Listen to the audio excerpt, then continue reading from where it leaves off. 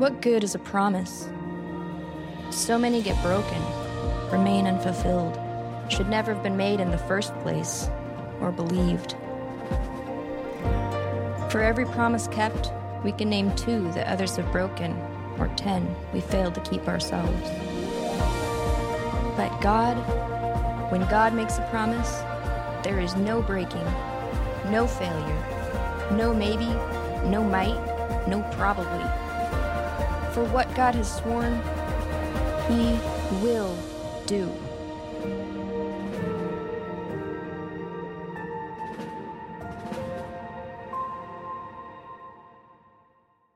Well, good morning, everybody. Welcome, and thank you so much for watching with us on the live stream.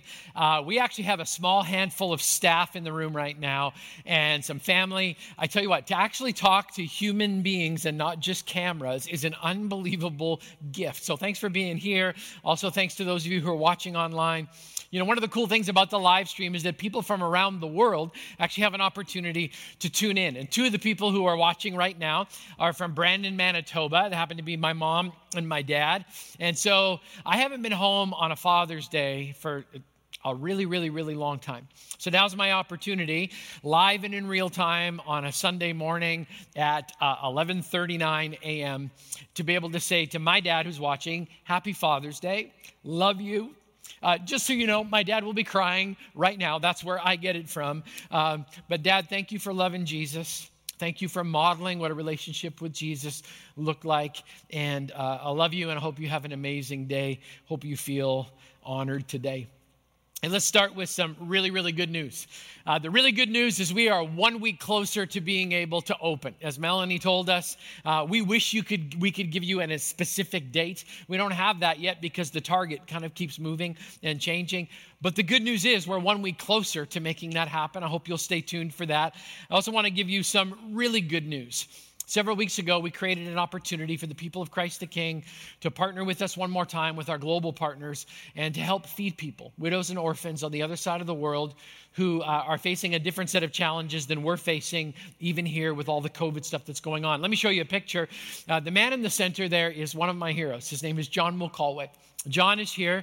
He took money that you gave because you fund our missions budget and our emergency projects. They turned it into real food emergency packages that were given to people who were literally hanging by a thread. John did that on our behalf, but he did it because of your generosity. I want to say thank you. I also want to show you another picture of a project that's happening in Ngekeret, Tanzania right now. Several weeks ago, our missions director from Christ the King, who also happens to be my wife, challenged me as a member of our church council to be generous in the face of all of your generosity. And what we were able to do was to pay forward one of our projects in memory of a man by the name of Bob Gist. Let me tell you about Bob. Bob and his wife Linda have invested hours, months, even years of time in Ngekeret, Tanzania. It's a place where we house a school and a clinic. It's a community place where people come and gather and not only get literal life-saving services, but they also have an opportunity to be educated, not just with regular education, but education about Jesus. The picture that you saw is the work that's happening right now in Ngekeret as they are creating and finishing a project that we're going to call the Bob Gist Memorial Teachers Housing Project in Tanzania. That happened because of your generosity. It also happened because Bob and Linda are amazing human beings who gave themselves away in the world of missions on the other side of the world. So I want you to know that you're making a difference, just like Bob made a difference, and we are so excited to be able to partner with our partners around the world who are doing incredible, incredible work.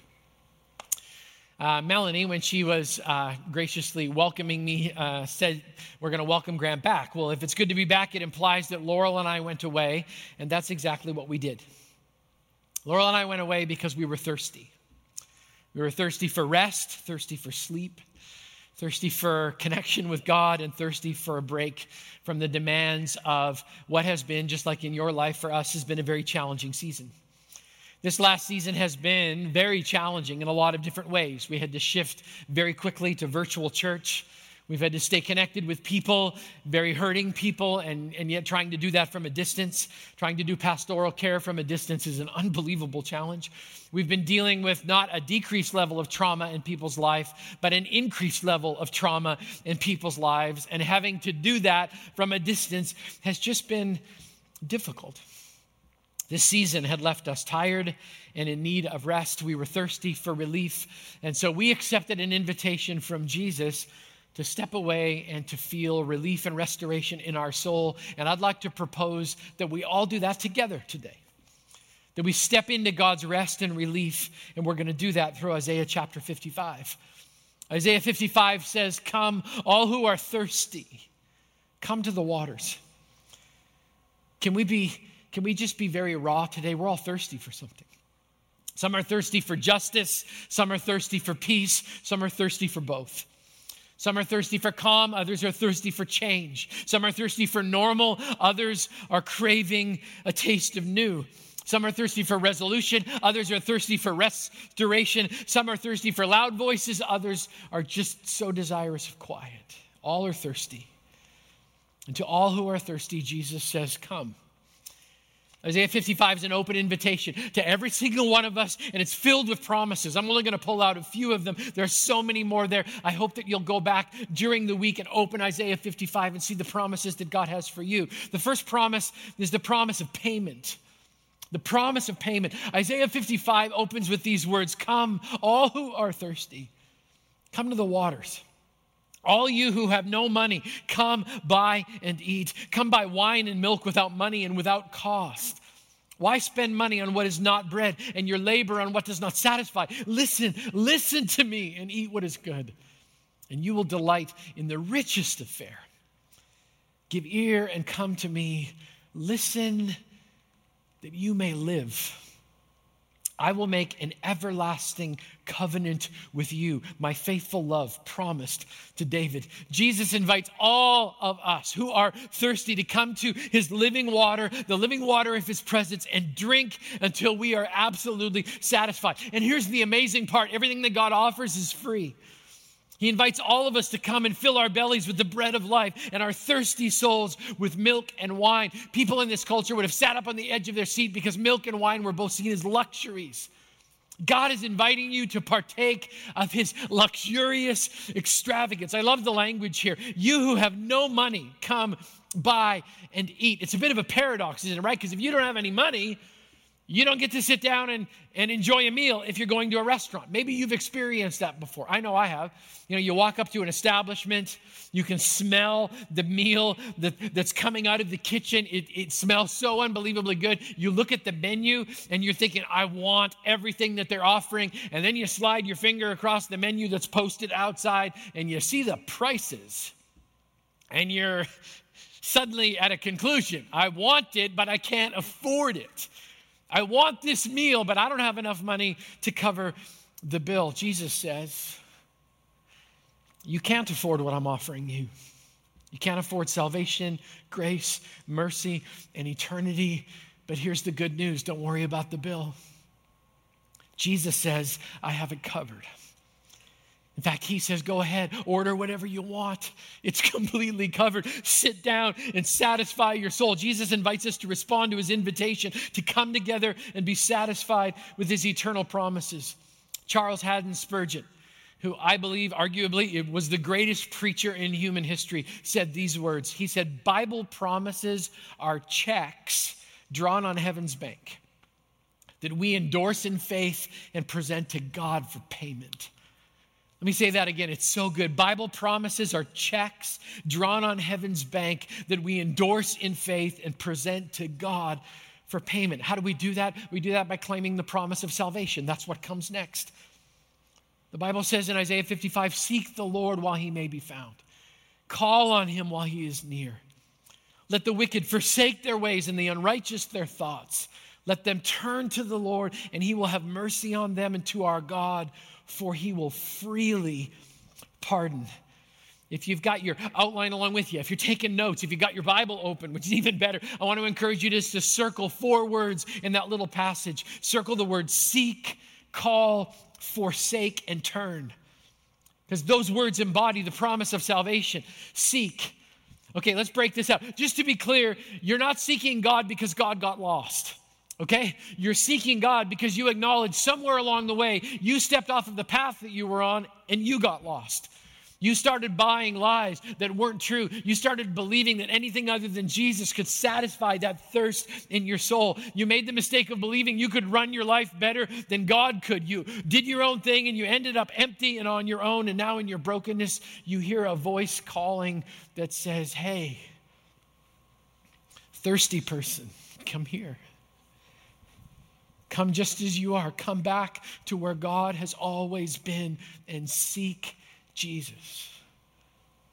Seek. Second word's call. I don't think I'm the only one in the room or watching today who has prayed prayers like this, called out to God. God, help me.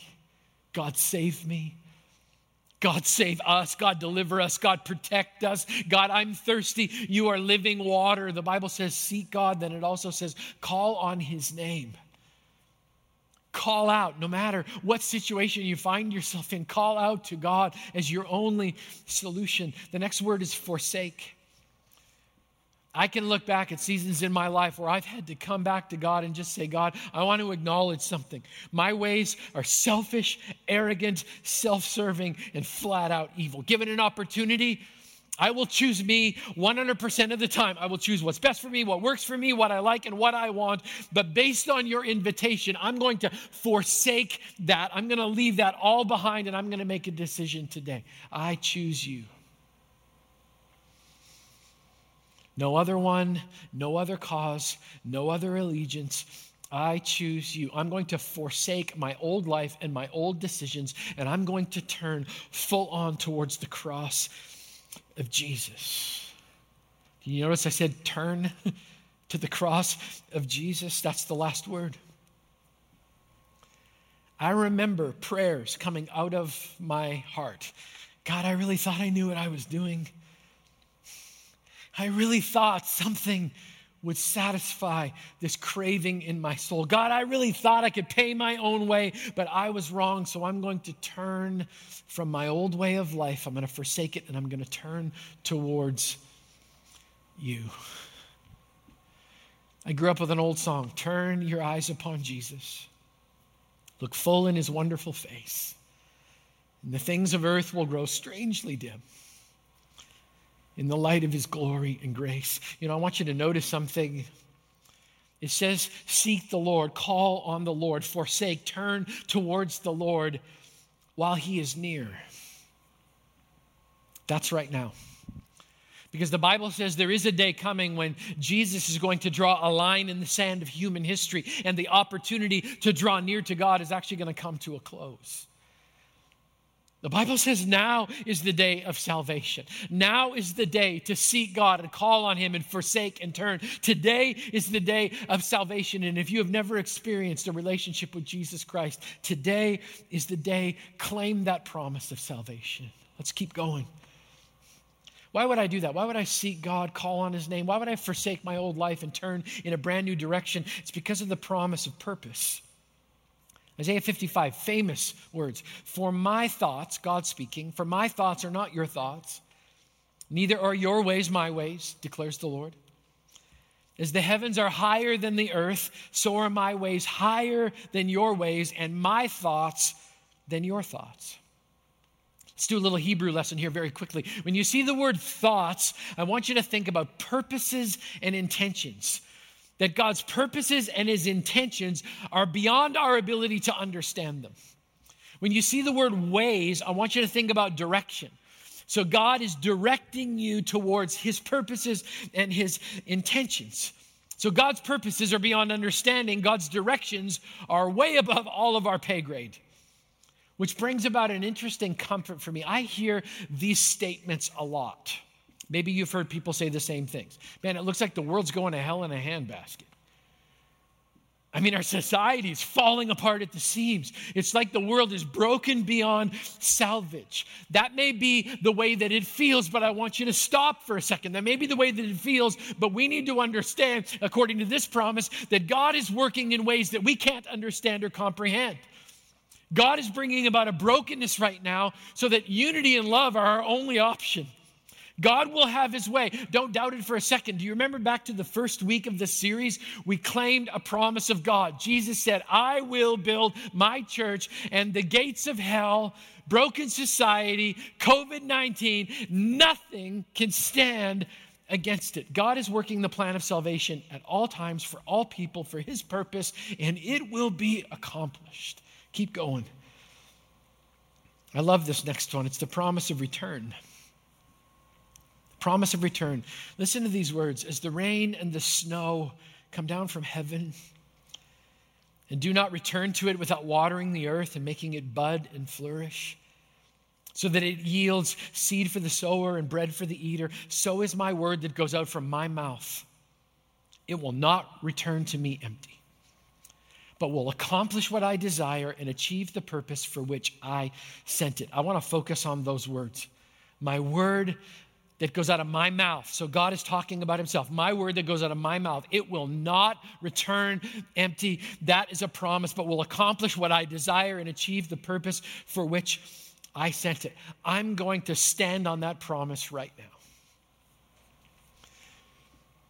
So Laurel and I had an opportunity to have a little season of rest. While we were gone, and while I've been back, there have been many opportunities to both listen and learn in the midst of everything that we see happening in our world. An opportunity to engage in conversations where you can both listen and learn and have your perceptions challenged and your heart expanded.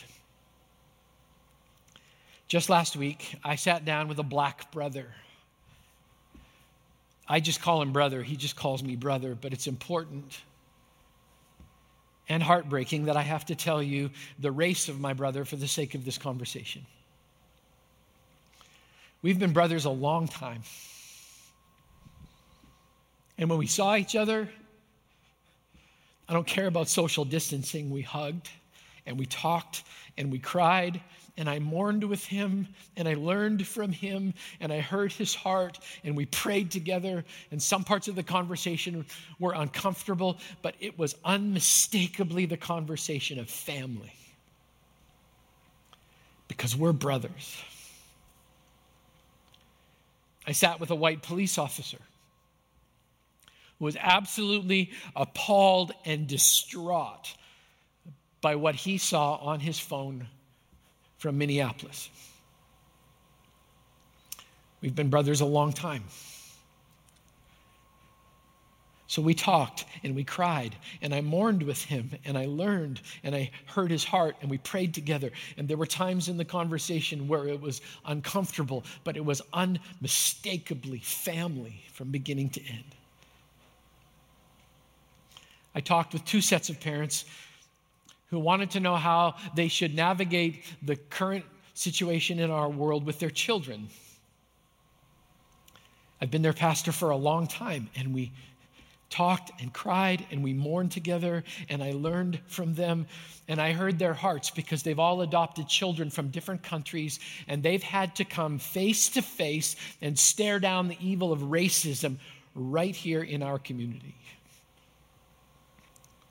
And at times our conversation was uncomfortable, but it was unmistakably family from beginning to end.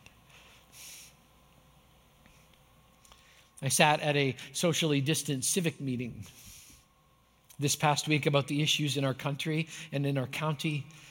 When it was time to share my perspective, the person who went before me said, and I quote, I hope you have something more relevant to share than just Bible verses.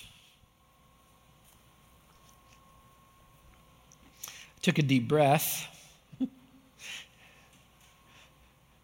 Thoughts were bouncing around inside of my brain, thoughts that went something along the lines of, well, our human wisdom has created this chaos, so maybe we should be appealing to a higher wisdom and listening to Scripture. That was bouncing around inside of my head. And I understand where people are coming from, because there's a lot of people these days who are posting a lot of Bible verses.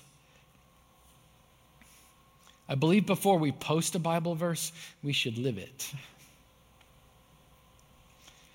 And just so you know, in that meeting, I did quote the Bible. I did quote the Bible because I don't have anything more relevant to say than what Scripture has to say.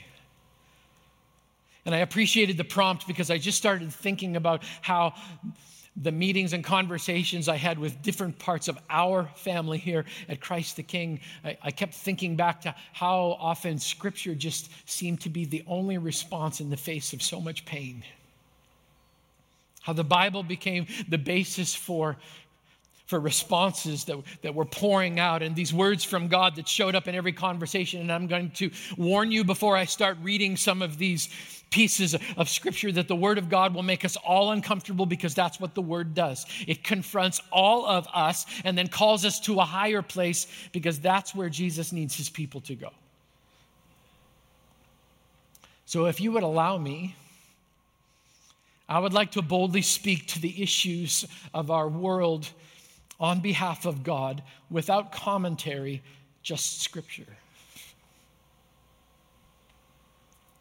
To the issue of allegiance, God says, "Thou shalt have no other gods before me." Exodus 20, verse 2. To the issue of our community, God says, "Love the Lord your God with all your heart, soul, mind, and strength. And love your neighbor." Love your neighbor as yourself. There is no commandment greater than these. Mark chapter 12. To the issue of a man named George dying, God says, "Thou shalt not commit murder." Exodus 20, verse 13. To the issue of the need for justice, God says, "But let justice roll on like a river, righteousness like a never-failing stream." Amos chapter 5. To the issue of peaceful protest in the face of injustice, God says, "Shout it aloud, don't hold back, raise your voice like a trumpet. Declare to my people their rebellion, and to the descendants of Jacob their sins." Same issue, different take. God says, "In your anger, do not sin. Do not let the sun go down while you're still angry, and do not give the devil a foothold. Anyone who has been stealing must steal no longer, but must work, doing something useful with their own hands, that they may have something to share with those that are in need." To the issue of godly conduct, God says, "Love must be sincere. Hate what is evil, cling to what is good. Be devoted to one another in love. Honor one another above yourselves. Never be lacking in zeal. Keep your spiritual fervor, serving the Lord. Be joyful in hope, patient in affliction, faithful in prayer. Share with the Lord's people who are in need. Practice hospitality. Bless those who persecute you. Bless and do not curse. Rejoice with those who rejoice. Mourn with those who mourn. Live in harmony with one another." To the issue of your opinion and how you hold your opinion, God says, "My dear brothers and sisters, take note of this. Everyone should be quick to listen, slow to speak, slow to become angry, for man's anger does not bring about the righteous life that God desires." James chapter 1. To the issue of honor, God says, "Give to everyone what you owe them. If you owe taxes, pay taxes. If revenue, then revenue. If respect, then respect. If honor, then honor." Romans 13. To the issue of God's dealing with his humanity, God says, "So in Christ Jesus, you are all children of God through faith. For all of you who were baptized into Christ have clothed yourselves with Christ. There's neither Jew nor Gentile, neither slave nor free, nor is there male and female, for you are all one in Christ Jesus. If you belong to Christ, then you are Abraham's seed and heirs according to the promise." Galatians 3. To the issue of God's heart for all people, God says, through John, "After this I looked, and there before me was a great multitude that no one could count, from every nation, tribe, people, and language, standing before the throne and before the Lamb. They were wearing white robes and holding palm branches in their hands, and they cried out in a loud voice, 'Salvation belongs to our God who sits on the throne and to the Lamb.'" to the issue of how God sees us in our differences. God says through Peter, I now realize how true it is that God does not show favoritism, but accepts from every nation the one who fears him and does what is right. To the issue of the mindset that this is not my problem, God says, if anyone then knows the good they ought to do and doesn't do it, it is sin for them. To the issue of unity, God says,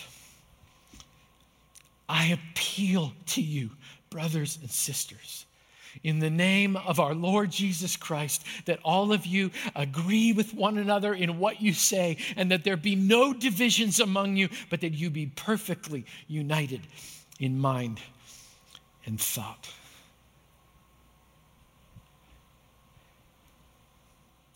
Thus saith the Lord.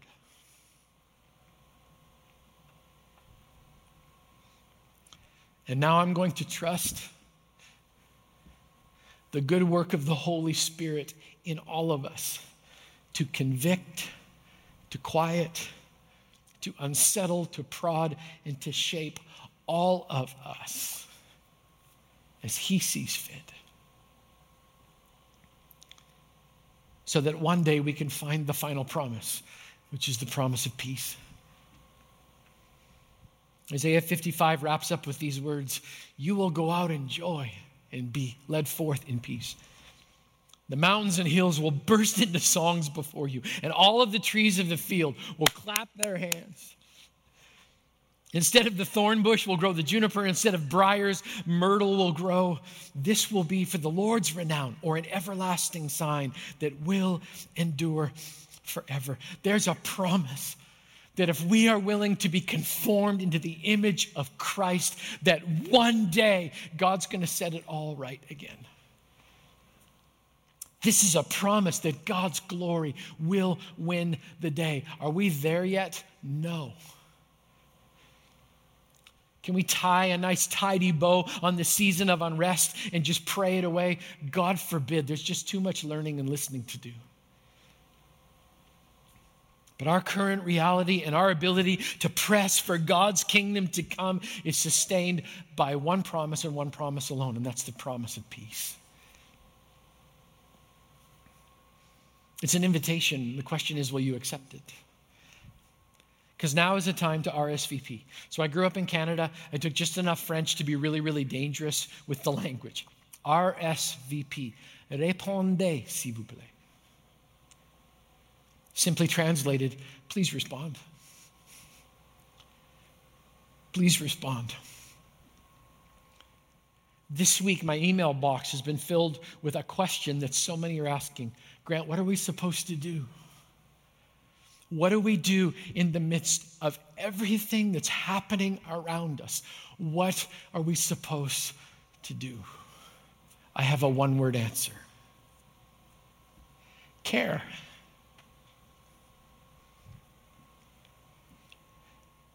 Care about John and the food program in Tanzania. Care about teachers in Ingekaret. Care about my brothers and the families that come to this church in your community. Care about the hurt. Care about the pain. Listen and learn and cling to the promises of God. This week, you're going to have an opportunity to respond. Respond with the promises of God. Respond with the heart of God. Respond with the grace of God. Respond with the justice of God. Respond with the hope of God. In a few moments, we're going to pray, and that's just a precursor to what's happening this Friday. This Friday is our day to pray as a church. We chose the fourth Friday of the month so that Christ the King, while we can't gather in this room, we can certainly gather in the throne room of God to come together and to cry out to God for healing. The Bible says in 2 Chronicles, if my people who are called by my name will humble themselves and pray. That's where it starts. We're going to circulate a prayer guide in my prayer letter this week and in the Day to Pray. If you haven't signed up, you can sign up for a 30-minute slot or a 60-minute slot. I just want to encourage you. Now is the time for us to pray and care. So we'll gather on Friday to pray, and we're going to pray right now as we close our time together. And then we're going to experience a different kind of prayer, a prayer of blessing that we will both receive and then bless our community with. I think this would be a good time to change our posture. So I'm going to invite the handful of people in the room, if you'd stand with me. And to those of you that are at home, if you're sitting right now, would you stand? Or maybe you would choose to kneel or prostrate yourself and lay fully on the floor in the presence of Jesus. Let's pray together right now. God, we're thirsty for hope and peace. We're thirsty for justice and thirsty for love. God, help us to care, to hear, experience, and feel the pain. And God, may we experience your love. God, I thank you for everyone who's watching at home. We long for the day we can come back together, but I thank you that homes are sacred places. Holy Spirit, come right now. Press this scripture in on us. Change us, shape us, mold us. And God, now as we receive the blessing of God, may we also sing the blessing of God over our community, our state, our country, our world.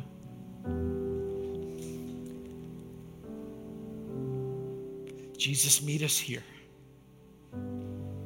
Come, living water. Let us drink. Amen. Amen. Thanks again for watching. We're so glad that you joined us today. Once again, we hope you'll get involved in biblical face-to-face community wherever you happen to be today. If you'd like more information about Christ the King Community Church, if you'd like to give online, or if you'd like to submit a prayer request, or even get connected in a small group, you can find out more about us at ctk.church.